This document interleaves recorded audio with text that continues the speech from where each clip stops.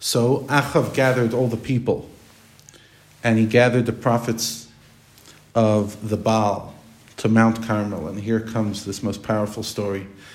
Every time I read it, I get emotional, and I've read it many times.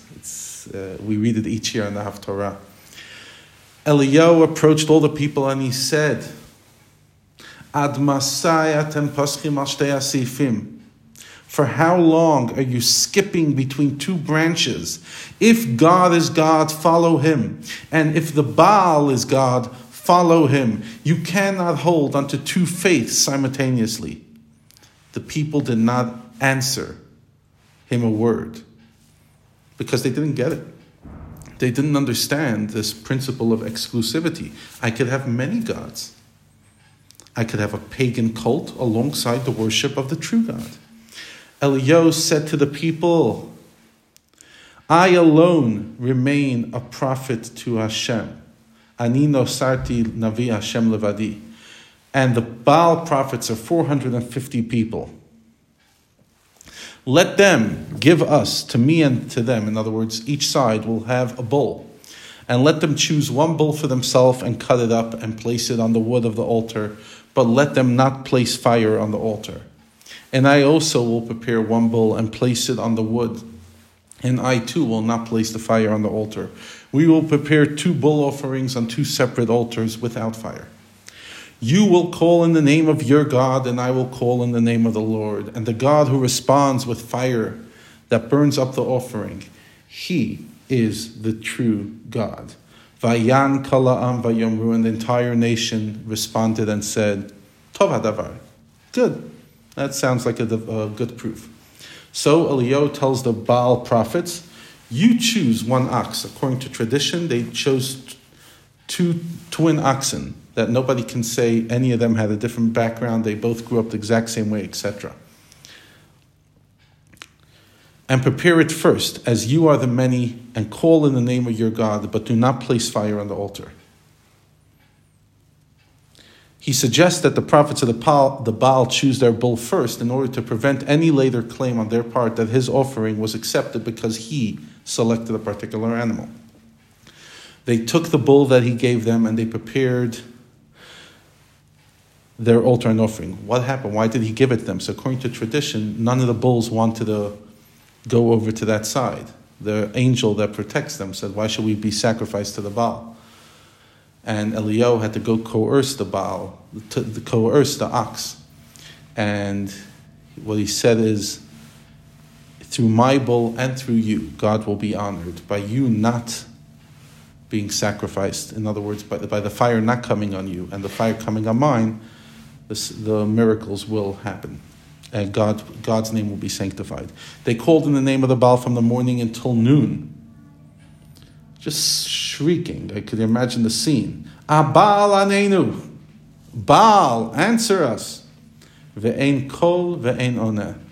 And they're talking to the wall. There's no voice and there's no response. They skipped about the altar that they prepared, jumping, dancing. Who knows what they were doing. It was at noon. And Eliyahu mocked them and said, call in a loud voice.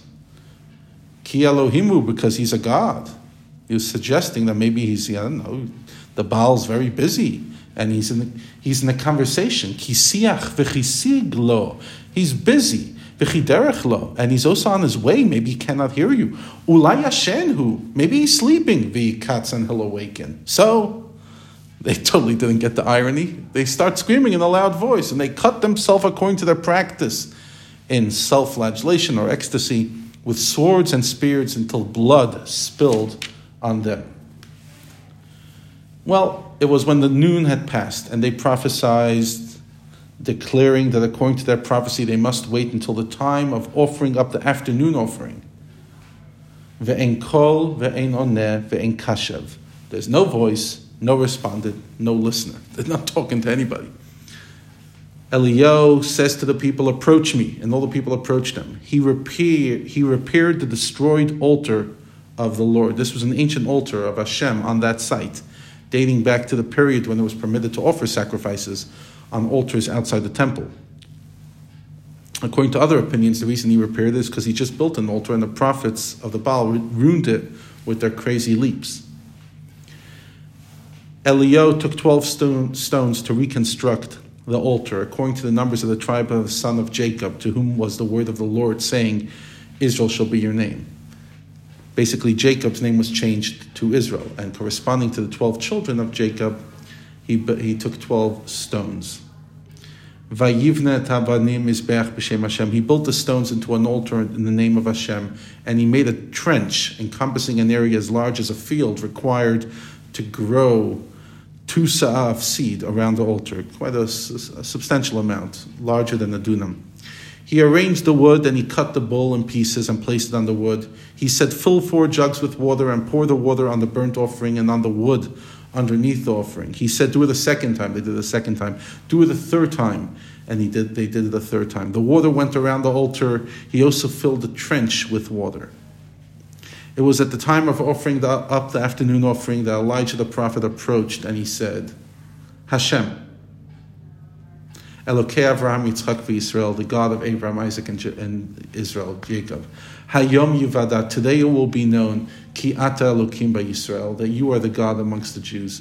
Va'ani avdecha, and I am your servant. Uvidvarcha asisi, and I have followed your word and done all these things. Aneni Hashem aneni, answer me, my God, answer me. V'yedu ha'amazan, this nation shall finally know, Ki ata Hashem Elokim, you are the God. And it is you who have turned their hearts back and brought them back. And what he's also saying is, you pushed them away. You didn't show your miracles. You didn't show as much enticement to them as the Baal gods. You could have revealed yourself more. Vatipol esh Hashem, fire of the Lord fell and consumed the burnt offering, the wood, the stones, the dirt, and even vaporized the water that was in the trench. All the people saw and they fell on their face in astonishment and said, Hashem hu Elokim, Hashem hu Elokim. Those are the words we scream out at the end of Yom Kippur. The Lord is the true God. The Lord is the true God. Eliyahu Hanavi said, now that you have seen the truth about these so-called prophets, seize the prophets of the Baal. Let no man of them escape. They seized them. And Elijah took them down to the Kishon stream and slaughtered them there. Elijah said to Achav, who had been present at the ceremony, rise, eat and drink. You may now return to your house, for there is the sound of the rumble of rain. Achav rose to eat and drink, and Eliyahu ascended to the peak of the Carmel. He knelt to the ground, and he put his face between his knees to concentrate. After a while, he said to his lad, get up now, higher and up the mountain, and look towards the sea. He went up and looked, and he said, there's nothing. I do not see anything. He said, return and see if a cloud of any sort is approaching. This was repeated 7 times. Vayehi b'shvi'it, it was the 7th time that the servant said, behold, a small cloud, like a man's hand, is ascending from the sea. Eliyahu Hanavi said, go up and say to Achav, harness your chariot and descend, so that the rain will not stop you. Travel quickly, so that you will not be delayed by the coming rain. It was until this and until that, by the time they had harnessed the horses, the heavens had darkened with clouds and wind, signaling the end of the drought, and there was a great rain. Achav managed to ride, and he went to Yisrael, the winter palace of the kings of Israel. The hand of the Lord was upon Eliyahu, and he was imbued with great strength. And he girded his loins, he tied his belt, and he ran before Achav until the entrance of Yisrael with supernatural strength.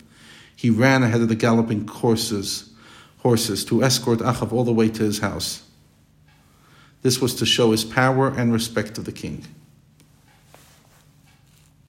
Why did he deserve respect? Some opinions say that maybe because he was present when all the prophets of Baal were slaughtered, and he did nothing, even though his wife supported them.